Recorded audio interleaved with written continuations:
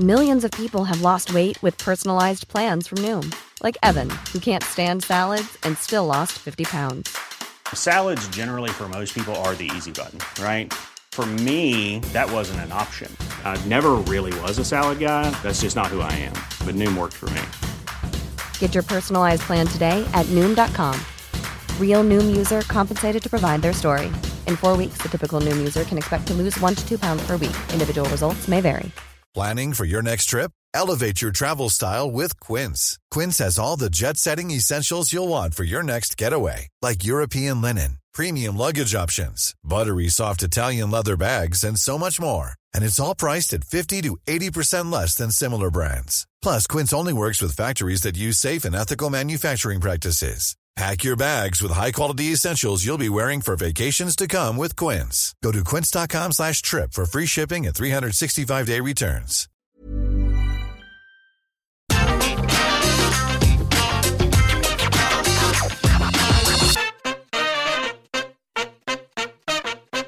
Hello and welcome to the SmackDown Review. I'm Adam Wilborn from What Culture, joined by one of the Dudley Boys, Michael Sidgwick from What Culture, to review everything that happened on Friday night's episode of SmackDown. But before we get into it, if you're a fan of this sort of thing, make sure you subscribe to What Culture Wrestling on either iTunes, Spotify, wherever you get your podcasts from, for daily wrestling podcasts, where we not only review SmackDown, but also Monday Night Raw, NXT 2.0, AEW Dynamite, AEW Rampage, pay-per-views, premium live events. We have interviews, roundtable discussions, and a round of the week complete with a very good quiz, of course, on Wrestle Culture. As I said, though, joined by Michael Sidgwick to review Friday night SmackDown. And what did you make of the best wrestling show of the week? It was terrible, but stick around if this is a selling point to the end of the podcast. I'm going to be incredibly effusive in my praise for one particular segment. You could probably guess which one it is. It was incredible. It made me actually feel something. It was informed by the prior however many weeks of television. And when this happens, you realize, it's probably worth watching the TV, at least on this occasion, to arrive at a storyline that just intensifies with every week, which is what you're meant to do on episodic TV. And so much else on this godforsaken show was, I saw this last week, or what I saw however many weeks ago makes it impossible to invest in this thing this week. The rule is, if you actually apply thought to what you are doing, if you actually tell stories with a long-term direction, any storyboard, everything, the wrestling's good. If you just do stuff with no intention of paying it off or just trying things and just repeating stuff, I will be incredibly bored. But segment at the end was incredible. Yes, yeah, exactly. An all over the place show, but I'm sure, just like Michael Sidgwick, I was a huge fan of the kiss cam, which is obviously what he's referring to there. But before we get to that, let's start at the beginning of this show. Fantastic opening, I thought, Sid. You know why? 5 minutes of recaps, baby. Oh, what a start of this show. And then we got to Ronda Rousey segment in the ring. Michael Cole stood in there. He introduces Ronda Rousey, gets a huge bab. They get Ronda chance and what have you. And he asks her about returning 2 years, more than 2 years after we last saw her in a wrestling ring at the Royal Rumble. She talked about breaking a hand in her last WrestleMania match, WrestleMania 35. And she went off and rehabbed that. And then when that got better, she broke her other hand. And then while she was rehabbing that, she got pregnant, which is fantastic news. And she went off and gave birth. And then she said she'd worked out with her due date and given sufficient time, because I really feel like I have to reiterate this for certain male wrestling fans. Just because a woman is given birth does not mean that the next week she's ready to return to a wrestling ring. Physically, it's a bit of an ordeal, I've been told, giving birth. So all those people who are like, well, if they give birth in December, back for the Rumble, I think. No, anyway. So she talked about given the amount of time she knew she could come back and win the Rumble and main event WrestleMania again. And she wanted to do that, she said, because of her mother, who won the world championships in judo. She was a single mom as well, and she worked towards her engineering degree. Really inspirational stuff, I thought this. And then Cole runs down all of Rousey's incredible accomplishments. First woman to main event in the UFC, first woman to win a women's title in the UFC, first woman to be inducted into the UFC Hall of Fame, and of course, one of the first women to headline WrestleMania.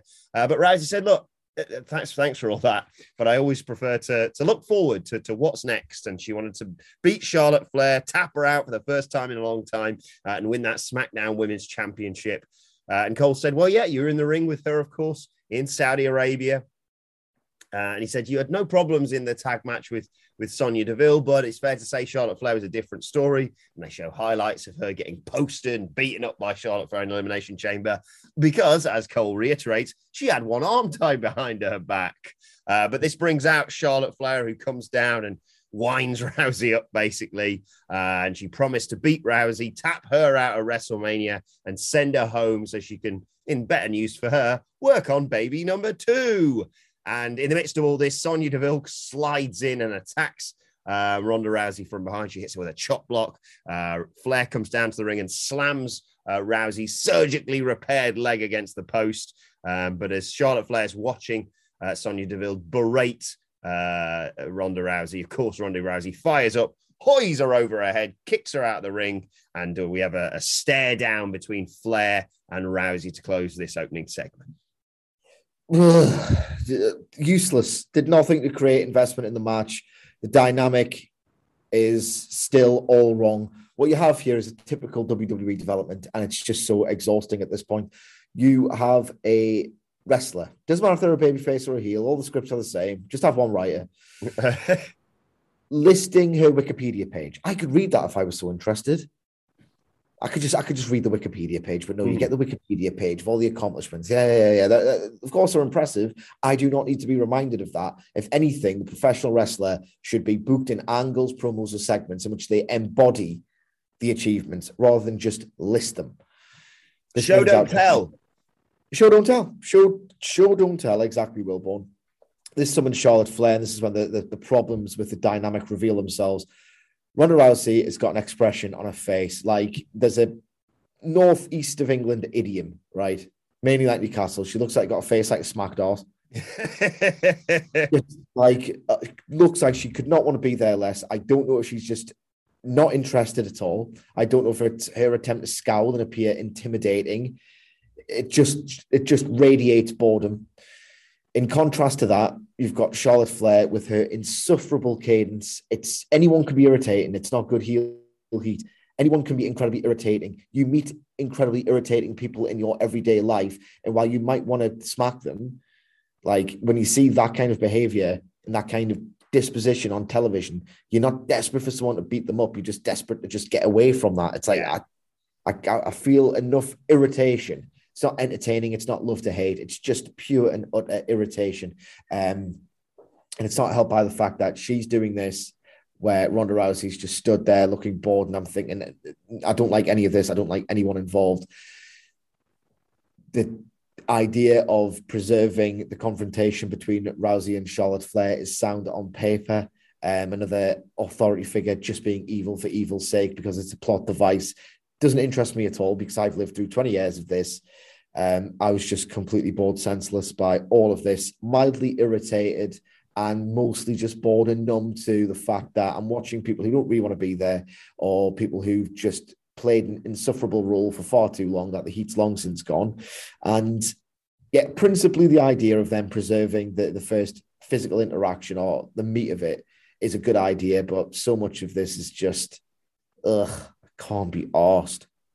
Yeah, I couldn't quite put my finger on what it was. And I think you might be right in what you've said there in terms of why I just couldn't get on board with this. Because I'm ready and willing to really get on board with this. I feel like you have the perfect heel for a Ronda Rousey that, let's be honest, fans weren't really sure about when she returned. There would be a huge pop for a return. But then when you're trying to position her, unless you've got someone who's despised like Charlotte Flair, there's a good reason why they didn't do the Becky Lynch match, in my opinion. And like you say, I'd rather this than the weird build we got with Sasha and Bianca last year. Can they coexist? No, obviously not. So let's just have her this week get attacked by and next week beat up and destroy Sonya Deville in Miami, I want to say they advertised. So that'll be a bit of, a big show for them. And that kills another week. And we're probably only about 3 weeks away from WrestleMania at that point. So like you say, physical confrontation, contract signing and something else. And then you're basically there at WrestleMania. Yeah. But yeah, I'm trying to remember prior to the sort of post-Survivor Series turn, what I really liked about Ronda Rousey. And I think, you know what it was? Is she's got this. You don't need to remind me maybe you need to remind more casual fans, but you don't need to remind me of her UFC pedigree because it's Ronda Rousey. You had Conor McGregor there. You wouldn't have to be like, do you remember when Conor McGregor knocked out Josie Aldo? It's like, no, everyone remembers this. I think I liked it most when she seemed, this is going to sound incredibly patronizing, seemed a bit more cheerful. I loved it when she was like genuinely, like clearly loving what she was doing. But the moment someone crossed her or the moment it was time to get it on, that transformation happened. I think the problem is she's just constantly in like the I'm here to kick some ass mode. And I think that may be what it is. What do you reckon? Yeah, there's just the complete and utter lack of vibrancy in her performance, the lack of light to it. She just looked thrilled to be there once upon a time. And I just think she's taken the booze that she was subjected to at Survivor Series 2018 so personally. And she's just never, ever forgotten that. And she needs to forget it. She needs to start working, basically. Yeah. Won't want to be Sonya Deville this week, basically. And unsurprisingly, actually, we go backstage and there's Sonya Deville with Postman Pearce watching what's just happened, going, what are you thinking? Where's your jacket? And he basically at that point confirmed, it was going to be Deville versus Ronda Rousey on what is now this week's forthcoming SmackDown. And then we got a very special match, Sige. It was Los Lotharios versus the New Day. Yep. And it was apparently the rubber match. I felt like I've seen this match about 5 times. I love the New Day. I really like Los Lotharios. But this is now in that groove of matches that we often get where they just keep doing the same match again and again and again. And then we can make it into like this big, oh, well, they're even. It's 6-all. And they got who's going to win the feud or whatever. Some breadcrumbs on this show, I noticed McAfee talking about Vince McMahon coming on his podcast. We'll get to that. And inexplicably, on the road to WrestleMania, Michael Sidgwick, the New Day have got an ATV. Who's that remind me of? Anyway, it's an early birthday present to Big E from Kofi Kingston. And at this point, we also got Los Lotharios, the Lethal Lovers, whatever WWE are dubbing them, that's alliterative this week. They do the kiss cam, and there is Kayla Sparks, who also appeared on AW Rampage on Friday night, which is an incredible achievement. Not many people have been able to do that. So I really had a weird enjoyment out of that when you see that. I think we had it maybe last year. I think one of like Lashley's ladies was on AEW at the same time or around the same time. Anyway, let's get to the match. We kind of see these guys do a lot together. But I was invested in some of the near falls. I want the New Day to obviously be victorious. Big E does Big E things. Beats down Humberto, forearms to the back. Kingston jumps over Big E and lands on Humberto, arse first, basically on his face for a near fall. Kingston ends up on the apron. Angel causes a distraction. Humberto takes advantage, knocks Kingston off the apron, and then Los Lotharios dominate after knocking Big E off the apron and chucking Kingston into the side of the ring to take us to break. When we come back, heel's obviously still in control. But Kingston fights back and hits that double foot stomp of his on Angel. Big E gets the hot tag, belly-to-belly suplex on Humberto. Splash, sets up with a big ending, but Humberto gets out of that and nails Big E with a super kick. Kingston goes for the SOS. Angel sends him out to the floor, hits him with a suicide dive, but then gets distracted just looking at the ATV, basically. That allows Kingston to recover, and he runs around and jumps off the stairs and nails him. And Big E hits Humberto with a belly-to-belly suplex on the floor. Kingston and Angel get back into the ring. He goes for Kingston goes for that springboard clothesline of his, the flying nothing effectively to get battered by a brilliant super kick from Angel. But as Angel's setting up to something off the top rope, Big E threatens to run over Humberto Carrillo in the ATV. Unsurprisingly, this distracts him. That allows Kingston to take advantage. He attacks Angel, and New Day hit him with the Midnight Hour for the 1, 2, 3. I thought this was quite fun, you know, Sige. Yeah, this is quite fun. I saw a lot of criticism that the babyface is threatening to run someone over with the vehicle. I told you that there would be a vehicle on the road to WrestleMania. Yes. Oh, I didn't even think of that. Yeah, they always do it. There's just a compulsion within WWE to get a vehicle on telly at this time of year. It's just... Are you saying this is the first of many in the new game that people may not have heard of? Baby, you can drive my watch. So I saw a few people complain that the babyface did it, but like it's Big E. He could like do something heinous, but he's such a great guy that it doesn't really matter. And I'm all for like a little bit of daft, irreverent stuff in my pro wrestling, particularly when I've seen the pro wrestling done pretty much precisely like this for the 3 weeks prior. I don't mind Orange Cassidy doing a little bit of cheating. I don't mind Big E doing a little bit of attempted vehicular manslaughter either. Look, good, well received, redundant action that I can't pretend to be incredibly up for, given that it's just, as you say, this is the feud at this particular junction that WWE are just doing a lot of.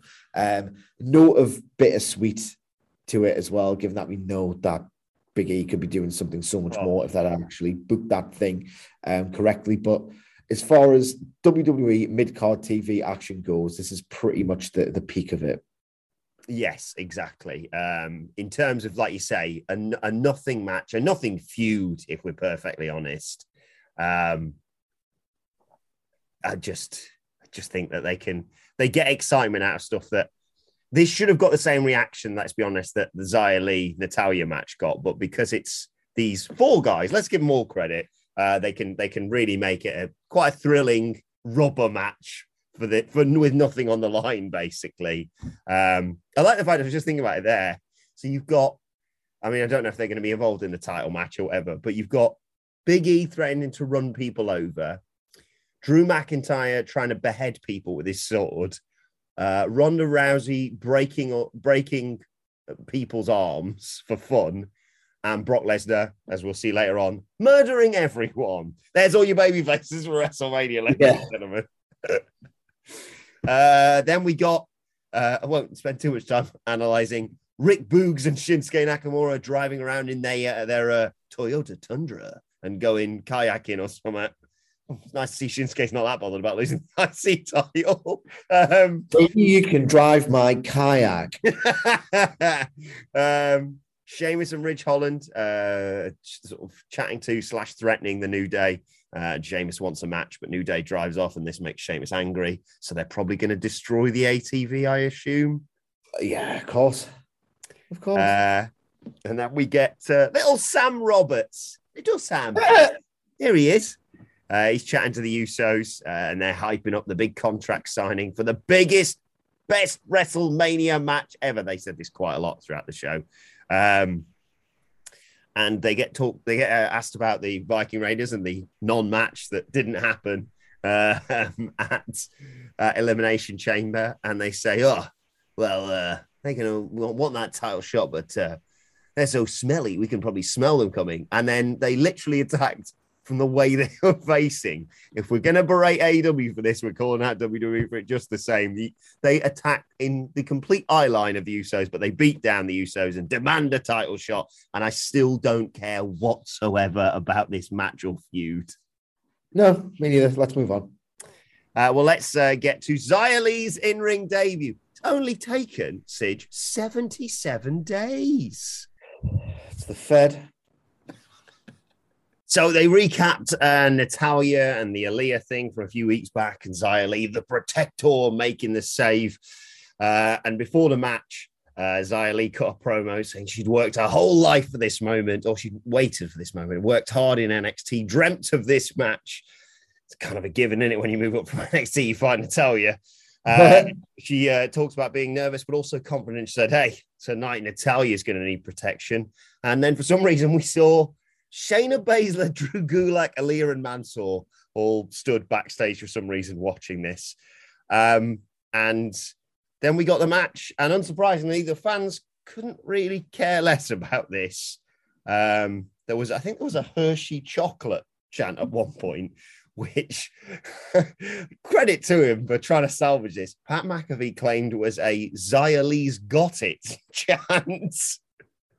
But it was your basic, 4 or 5 minute establishing match that we all knew how. I could have asked you on Friday to predict the move for move almost of this.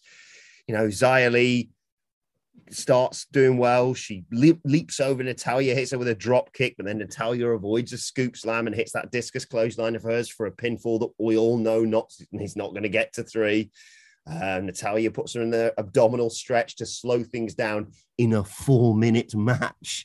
Then Lee fights back, suplexes Natalya. Natalya fights back and goes for the sharpshooter, but Lee escapes and then hits her with that spinning wheel kick of hers, which always looks devastating, possibly because I have flashbacks to what she did to Mercedes Martinez with it. And Xia Li gets the 1-2-3. What did you make of her in-ring debut, Sige? It's impossible to make anything of it realistically. The fans didn't care. You kind of are familiar with the beats. And it's just a premise that completely undermines itself. The whole idea now is completely shot to pieces. In concept, this was meant to introduce a new act to the WWE universe, and you're meant to be wowed by this flattering display in which her best stuff is showcased, and she comprehensively defeats the veteran, and it should feel like an emerging new force with the potential to transform the division and to conquer it or whatever. But WWE's track record of creating and developing new stars is so dire that the only thing you can do is just watch it and think, well, if it's taken us 77 days to reach this point, they clearly aren't that interested. If you looked at what Natalya was doing 3-4 weeks before this, you can't possibly think it's going to make any difference to anything, because where's Aaliyah? And I know that the Aaliyah thing was presumably meant to set this up, and Xia Li's the real quiz, the real one you should be looking into. But like Natalya, they overestimate her ability as this sort of gatekeeper who can give you a solid match and who's got this commands a level of respect as this scalp, where if you beat Natalya, this solid hand. Female Dolph Ziggler, isn't she? Yeah, exactly. It's just got no credibility. And the match was just there for a lot of it. Yeah. The finish was a close call in terms of is she hitting that far too hard. And again, there's just no investment. If you are not a Goldfish, it is impossible to watch something like this and think, well, it's one to track. This is a star that I'm going to have to get invested in. It's just a total waste of time. When I disagree with that. I think you'll find Shotzi was on the show later. So, you're eating your words in a bit, Sige. I'm sure I will, for that, man. Don't, as simply as I could possibly put it, WWE will have to be consistently good, or at least productive or ambitious and consistent for a full calendar year before I can watch something like this without thinking or feeling nothing. You should have one. Give me a full calendar year of restoring trust, and I'll be able to watch something like this and think, was Xia Li impressed with this move, or the thought enough about a character or whatever? I can take this seriously and think of the next program she might be. A full calendar year, and otherwise I will be as numb and as dispassionate as I am on virtually every WWE related podcast. I'm going to make you one of those signs for the office. Like it has been X days since our last accident. It's like it's been X days since WWE completely undermined our trust in the creative process. There is no chance in hell you'll get into it. Not even 365. 3 digits, Sige. I don't know why we're bothering. No. It might even not reach double. Like there's a 7-week gap between each show. So Quality sleep is essential. That's why the Sleep Number Smart Bed is designed for your ever-evolving sleep needs. Need a bed that's firmer or softer on either side? Helps you sleep at a comfortable temperature? Sleep Number Smart Beds let you individualize your comfort so you sleep better together. J.D. Power ranks Sleep Number number 1 in customer satisfaction with mattresses purchased in-store. And now, save 50% on the Sleep Number Limited Edition Smart Bed for a limited time. For J.D. Power 2023 award information, visit jdpower.com/awards. Only at a Sleep Number store or sleepnumber.com. Hold up. What was that? Boring. No flavor. That was as bad as those leftovers you ate all week. Keke Palmer here. And it's time to say hello to something fresh and guilt-free. Hello Fresh. Jazz up dinner with pecan-crusted chicken or garlic butter shrimp scampi. Now that's music to my mouth. Hello Fresh. Let's get this dinner party started. Discover all the delicious possibilities at hellofresh.com. Before we go any further, though, this show is sponsored by BetterHelp. Now, we all carry around different stressors. They can be big life worries or just, little things like your favorite wrestler not being used properly. The thing is, when we keep them bottled up, it really can start to affect us negatively. Therapy is a safe space to get things off your chest and to figure out how to work through whatever is weighing you down. It is really helpful too for learning positive coping skills and how to set boundaries. Therapy basically empowers you to be the best version of yourself. So why not give BetterHelp a try? It's entirely online, designed to be convenient, flexible, and best of all, suited to your schedule. Get it off your chest with BetterHelp. Visit betterhelp.com/whatculture today to get 10% off your first month. That's BetterHelp, HELP.com/whatculture. Right, let's move on to someone who is the few shining lights of Friday Night SmackDown. That's Sami Zayn. He comes out looking the most Sami Zayn he's looked in recent weeks. A golden tuxedo. His hair's sort of done, but it's that all over the place Sami Zayn hair. And he's cutting this promo saying he finally got justice. Never mind about the fact that the balloons and the carpet don't match or anything like that. He's regained this IC title. He's overcome the conspiracy against him. People are asking, is there a conspiracy? Is there not? You're champion now. And he goes, of course it's real, but I'm so bloody good, I can still overcome it. And he wants some respect from the fans. And he says, look, I'm a fair champion. I'm a better champion than Shinsuke ever was. I'll give Nakamura a rematch just as soon as he's pieced his knee back together, that is. And he says, look, I'll take on any and all challengers whenever. And of course, this brings out Johnny Knoxville, who comes down to the ring and gets a great reaction as well. And says, well, seeing as you interrupted our premiere for Jackass Forever, I'm here to crash your celebration on a title match. And Zayn says, yeah, not you. You don't belong here. And Knoxville says, hey, look, it's fine if you don't want to face me. What's the problem? You got no balls. And there's a no balls chant, Johnny chant, all that. And Zayn goes to leave, but then doubles back and nails Johnny Knoxville in the face, hits him with a haluva kick. And as referees come in to separate things, hits him with another haluva kick and gets deafening boos for attacking this man of the people, Johnny Knoxville, to end quite an enjoyable segment, I thought.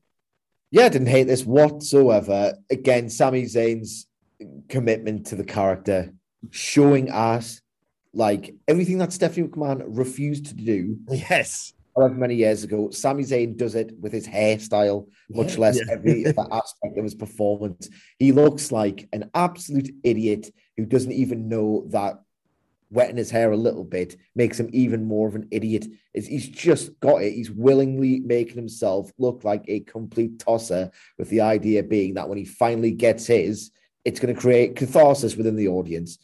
He's class.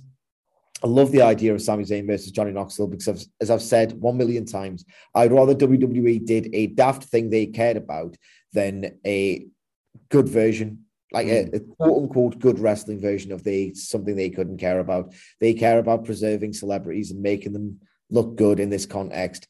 So actual effort will be applied. It has been applied here. So I'm all for this absolute freak show.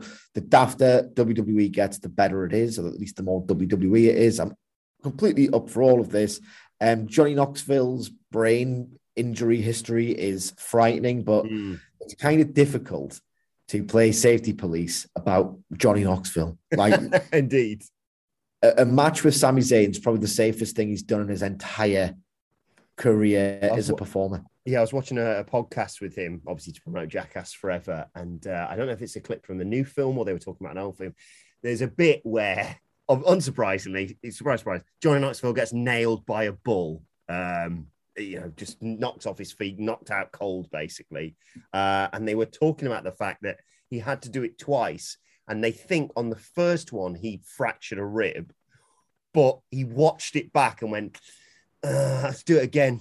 Doesn't really look as good. So I'll really get clattered by this ball the second time. So like you say, it's kind of difficult to talk about protecting him. But hey, considering WWE's recent track record of celebrities, I'm excited to see what this looks like. And like you say, as much as I'd like to sit here and stroke my chin and say, well, what if they just tried to, run back Zayn Nakamura from TakeOver, but at WrestleMania with the IC title? No, they wouldn't, would they? They'd maybe even promote it, but then they'd get to the day and go, 8 minutes, lads. Do you want to just really condense that down and just hit all the big moves? And it wouldn't be, like you say, what we'd want. So WWE far more investing in celebrity encounters, which is sports entertainment. At this point, I'm going to try and phrase this as sensitively as possible. At this point, if you are still eulogizing what was once the Intercontinental title and you wish for WWE to restore it to its former glories, this title peaked literally before I entered puberty, and I am 37 years old in September of this year. You need to, it's not an unironic touch grace. You literally need to do something to tether yourself back to reality. I'm not trying to be facetious about this. It's the truth. If you're saying in your head something to the effect of they shouldn't treat the Intercontinental title this way at WrestleMania, you need to get a literal reality check. I don't know what you've been watching all of this time, other than maybe a Finn Balor or insert popular work rate guy saying, I'm going to bring the prestige back to this title. They've been saying that they need to bring the prestige back to the title longer than the actual title itself was prestigious. If this scans as a disgrace to you, as a sacrilegious treatment of the belt, get a reality check. Seriously, I don't know what else to tell you. It is not going to be treated like it was in the mid 80s to early 1990s. Yeah. Get a reality check. My goodness. This doesn't mean, like it did in the old days, that Knoxville's one step away from a world title. It's not the same. It's not the stepping stone. No. Right, Zayn's in the back following this segment, apologizing to Bozeman Pierce for attacking Knoxville. I like the fact he just said, it's not my fault. What? Yeah, it was. But that's Sami Zayn justifying his own mind. And Ricochet rolls up and says, I heard you talking about title opportunities.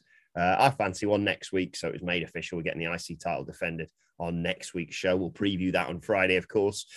And then, I mentioned it earlier, we got Shotzi versus Sasha Banks.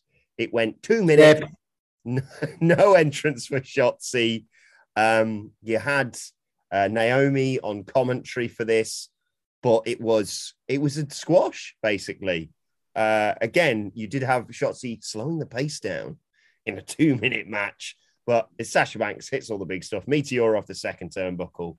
Shotzi lifts Banks in the air off her knees, but as Banks comes down, she hits with a code breaker, gets her in the bank statement, taps her out, like I said, within 120 seconds. And the key thing here was the post-match where Naomi jumped in the ring, and I wondered what on earth they were going to do. And Naomi announced that her and Sasha are now inexplicably a tag team, and they want the women's tag team titles that I genuinely had forgotten were a thing. Oh, Christ almighty, this match was, what was that? What a waste of time. Welcome back, Sasha. That's not intimidating. You just sound like a complete and utter geek. I've got to tell you, Anne Louise is going for some work drinks on Thursday, and I've been invited along, right? Guess where it is? Welcome to the ball pit. It's in a ball pit in Newcastle. So I'm going to have to send you my impression of Shotzi when we're there. Yeah, absolutely. Put it on Twitter as well. Put it on Twitter as well. You got tapped out in 2 minutes. What's going on? This match was really not good for what it was. 3 minutes of content. All I remember from it was Shotzi and Sasha trying to power out of and reverse the momentum for suplex exchanges, and then there was just the finish. Yeah. Like, what a boring waste of time that did nothing to flatter Shotzi, that did nothing to portray Sasha as someone who's far above Shotzi's level. Just a really tedious suplex game that just still looked like not a struggle, just like they couldn't get on the same page. Like, lots of, like, terrible, like, really not good at all, this. I suppose it's all about the odd couple tag team who are just shoved together because we kind of want you on the WrestleMania card. And we've also been pushing Naomi for quite some time now. Yeah. Oh, God, I can't care less. I mean, that's the big match. If someone asks me, what are you excited about for WrestleMania 38? I'm like, I just can't call this women's tag title match. That's definitely going to end with Sasha and Naomi holding the belts. But I suppose they will restore the prestige back to those belts. Yeah. that have been featured on telly. Well, let's be honest, Carmella's been featured more on telly because of her boring new reality TV series where she shags, what's his name, Corey Graves, more than she is as a world tag team champion. Anyway, right, they recap Elimination Chamber and Madcap Moss nearly dying because of the botch on the Alabama Slam, or the, inverted Alabama Slam, I suppose. Corbin reveals, ruining our preview from Friday, that he's decided to take Madcap Moss's place in this match. So they get down to the ring, and we're going to get Drew versus Corbin. And they bang on about Corbin being undefeated, which I was just like, no, but okay, you're just going to, that's the way you're going to try and sell this match, I suppose.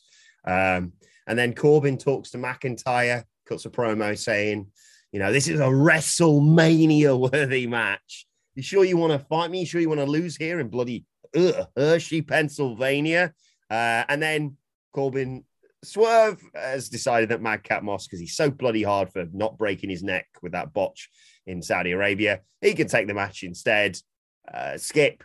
I've seen this so many times. I've seen it on premium live event. I've seen it on television. It was the age-old thing. They teased doing the spot again that nearly killed Madcap Moss, but thankfully he grabbed the ropes this time. Moss took control just before the break during the break, because he sent McIntyre into the barricade. Usual stuff. Don't get me wrong, Madcap Moss is a great worker. He's a good worker. He's got some real potential, but I've seen this match so many times. McIntyre hits him with a belly-to-belly suplex, sets up the Claymore. Corbin causes a distraction. Moss rakes the eyes and sends him into the post and DDTs him. That gets a near fall, but as Moss tries to do something else coming off the ropes, he gets hit with the Claymore. 1, 2, 3, Sige. Yeah. Do you want to get to the main event? Yeah. Thank goodness. Okay. And it was the WrestleMania contract signing, champion versus champion, title unification, winner take all that sort of thing. Universal champion Roman Reigns, WWE champion Brock Lesnar. And again, I thought this was absolutely sensational, Sige, because of the fact that Roman Reigns made his entrance, and I could say 5 minutes. Skip. Okay, they're finally in the ring. There's the bloodline surrounded by all the security there for everyone's safety. Reigns demands that Hershey acknowledges him. Again, Heyman reiterates this is the biggest match in WrestleMania history. It's bigger than Hogan versus Andre, bigger than Stone Cold Steve Austin versus The Rock, bigger than the night that he ended The Undertaker's streak.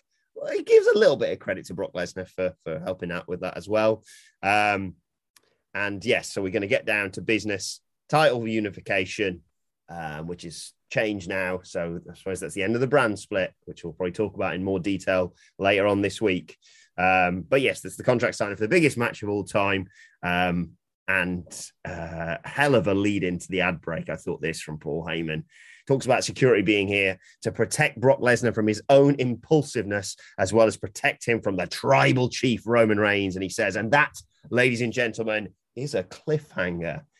Takes us into the break. When we come back, Pat McAfee, as I mentioned earlier, announces that Vince McMahon is going to be in studio for an interview on Thursday. I realize we're getting excited and we're going to talk about this main event in a sexage, but just take a quick diversion. Oh my God. I might decide that we don't release any podcasts that day because I don't want to clutter the feed for the most highly anticipated Pat McAfee podcast, in my opinion, ever. Yeah. What time is it? UK time? I don't know or care. I will be staying up to watch this because I mean, I'll have to stay up and watch it, and then watch it again, and then watch it a third time with subtitles because I don't know what I'm fucking saying. Well, like he also might have to do it sort of in gimmick to set up a WrestleMania match. Is bonkers. Yeah, 2 seconds. Pat McAfee show. What time is it on?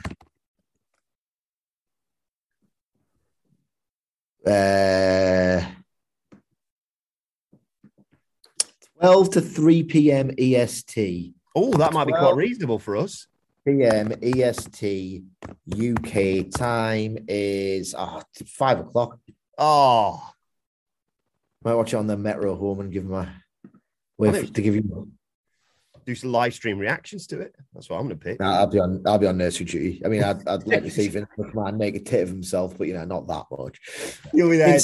Ups and downs from Vince McMahon on Pat McAfee's podcast. It's absolute insanity. Like the idea is they are absolutely desperate to shift tickets because the optics of a third empty WrestleMania stadium are terrible. They'll love that panoramic shot. They can't shoot it like they shoot a 2/3 full Raw, where they can just ignore that which is on the hard camera side and not do the sweeping, look at how many people are here. They can do it from a certain angle, but they need that shot, the bird's eye view of the full stadium for the fireworks display.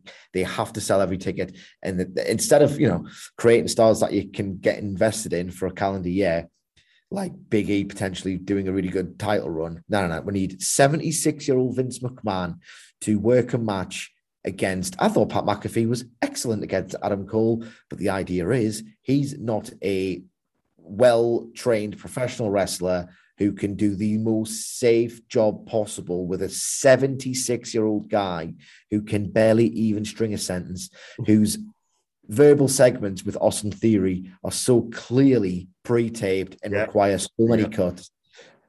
Just the visual of this version of Vince McMahon making an entrance. Can you remember, you might not have started watching wrestling at this point, as a guy, Terry Gordy, right? Incredible worker. One of the fabulous Freebirds, had an incredibly distinguished run in Japan. And then he had like a big sort of serious medical thing in the early 90s.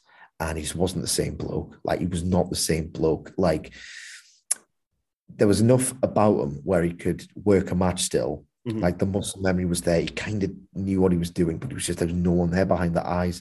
Genuinely quite eerie. He was brought in to the WWF in 1996 by Michael Hayes as Freebird partner as a favor. Like, Terry's not doing well. Terry's not the same guy that he was. I'm kind of worried about Terry.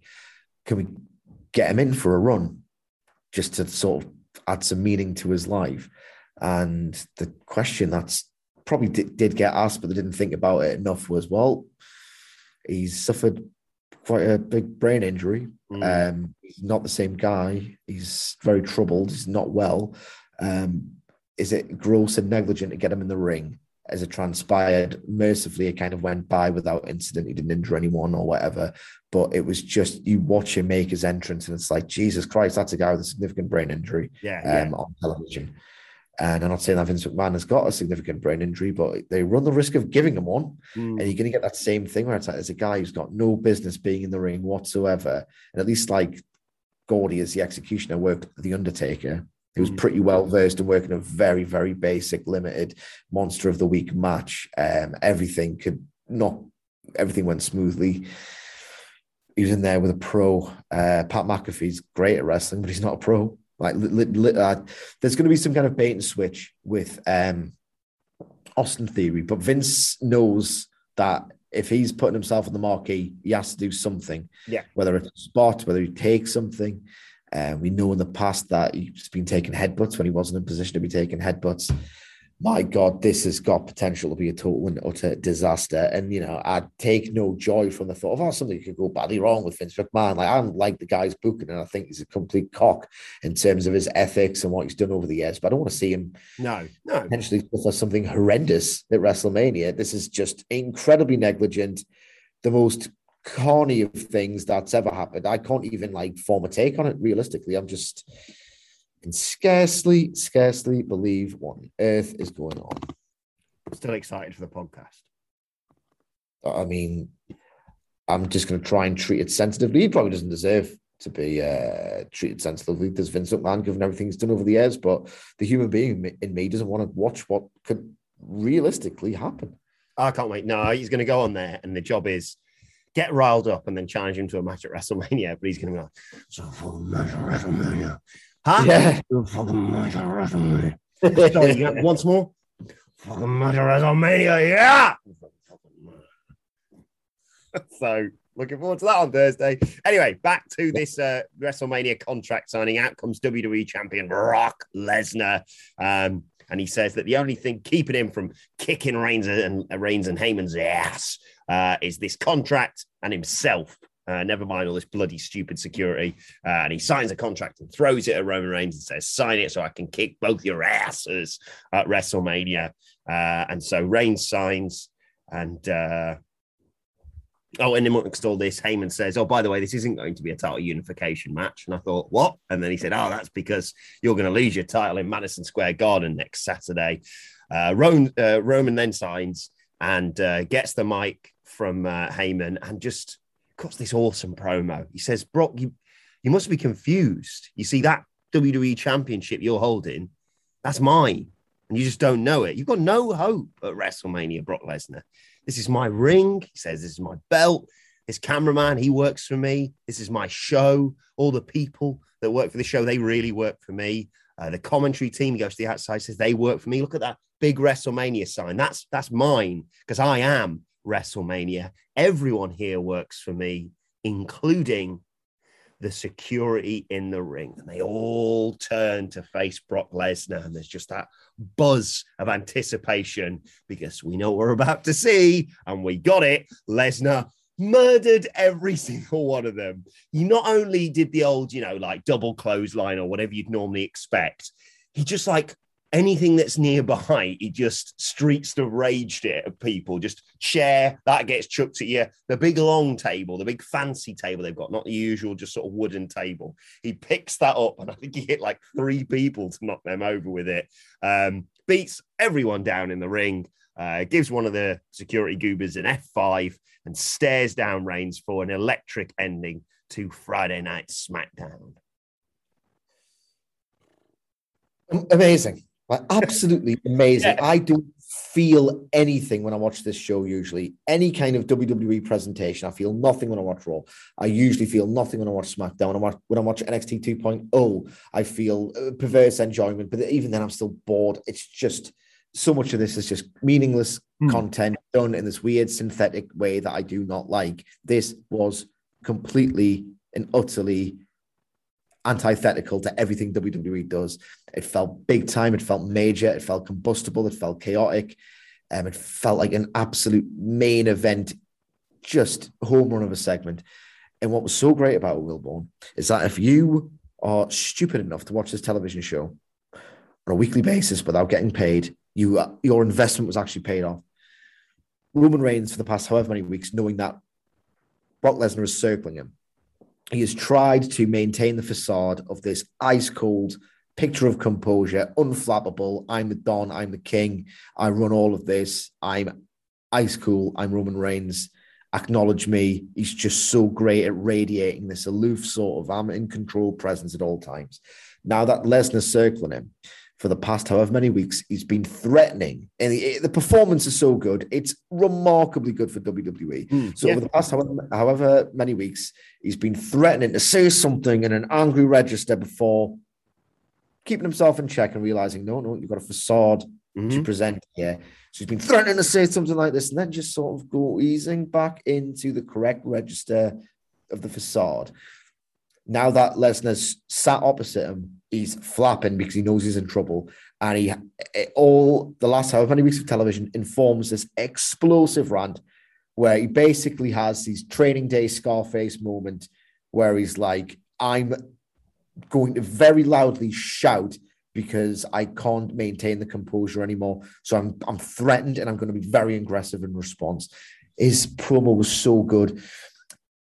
His performance, Roman Reigns, is so incredible that Brock Lesnar sat there and he never gets his Wikipedia rang out, does he? You notice this? Because they don't have to. He's Brock Lesnar. And yet Roman Reigns is so phenomenal in his role that when he says the words, I'm going to smash you at WrestleMania, the way Roman Reigns says smash, I believe that he can, in fact, smash someone could kill him in a real fight. He can murder Roman Reigns in a real fight. But his verbiage and his delivery is so goddamn great that when he says smash in that particular way, I believe it. It reminded me of, have you seen Dead Man's Shoes? I love Dead Man's Shoes. I have not seen it. Oh, that's what Paddy Considine, I think it is. And there's a bit where he just goes up to this guy, and there's all, like, the best threatening lines in Hollywood history, and it's all sort of overly dramatic, like Arnold Schwarzenegger, Sly Stallone. Paddy Considine just walks over to this guy and goes, I'm gonna hit you, and it's more terrifying than I'm gonna kill your whole family or anything like that, because he's just like, you see this, mate? You're there, right? And I'm gonna hit you. That's all he says. Like you say, I'm gonna smash you, and you're like, oh my God, these two are going to kill each other at WrestleMania. So that was awesome. Roman was over, and he was awesome. And the security thing was great. I tell you, I feel nothing, right? I feel no enjoyment. I see a match and they're going through sort of an emulation of a super indie match on Raw, and I'm thinking, oh, Christ, there's no love to this. There's nothing. I feel nothing. I feel so little. When Brock Lesnar smashed that geek security guard in the face with a chair, I audibly gasped and was just into it so much. Yeah. Brock Lesnar throwing a chair around. Not only did it look like he could have decapitated the guy, Brock Lesnar could throw the chair at the WrestleMania sign. In fact, he should do it. That's how far he could throw it if he wanted. So when he lobbed the Money in the Bank briefcase. Yeah. So the idea is like he could throw that into the rafters, and yet he's instead doing it in someone's face. Awesome. The whole thing is awesome. I love this feud, this program.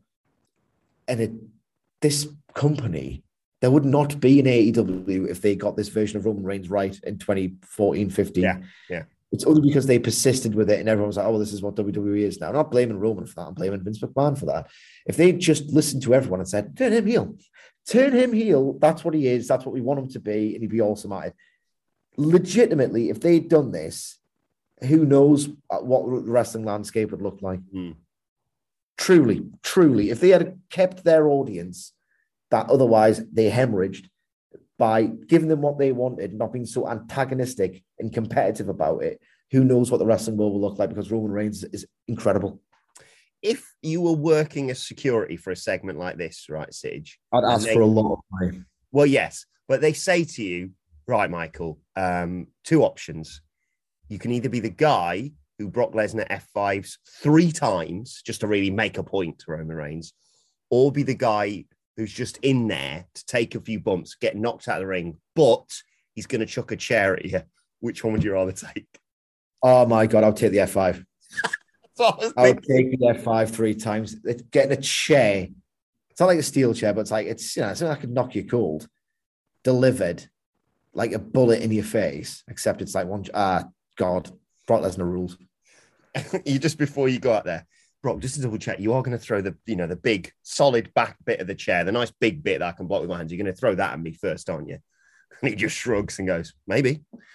And it's just like, let's go wheels first right into your dome. But yeah, an epic conclusion to bog standard. Rubbish.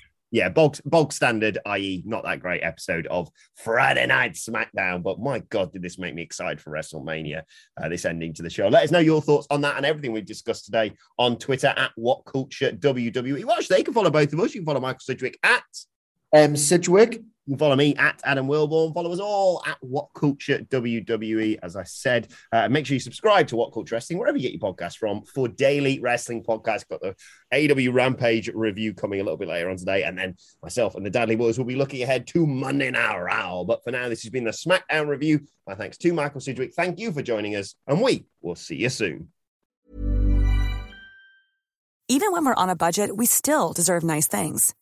Quince is a place to scoop up stunning high-end goods for 50 to 80% less than similar brands. They have buttery soft cashmere sweaters starting at $50, luxurious Italian leather bags, and so much more. Plus, Quince only works with factories that use safe, ethical, and responsible manufacturing. Get the high-end goods you'll love without the high price tag with Quince. Go to quince.com/style for free shipping and 365-day returns. Hold up. What was that? Boring. No flavor. That was as bad as those leftovers you ate all week. Keke Palmer here, and it's time to say hello to something fresh and guilt-free. Hello Fresh. Jazz up dinner with pecan-crusted chicken or garlic butter shrimp scampi. Now that's music to my mouth. Hello Fresh. Let's get this dinner party started. Discover all the delicious possibilities at HelloFresh.com. Planning for your next trip? Elevate your travel style with Quince. Quince has all the jet-setting essentials you'll want for your next getaway, like European linen, premium luggage options, buttery soft Italian leather bags, and so much more. And is all priced at 50 to 80% less than similar brands. Plus, Quince only works with factories that use safe and ethical manufacturing practices. Pack your bags with high-quality essentials you'll be wearing for vacations to come with Quince. Go to quince.com/pack for free shipping and 365-day returns.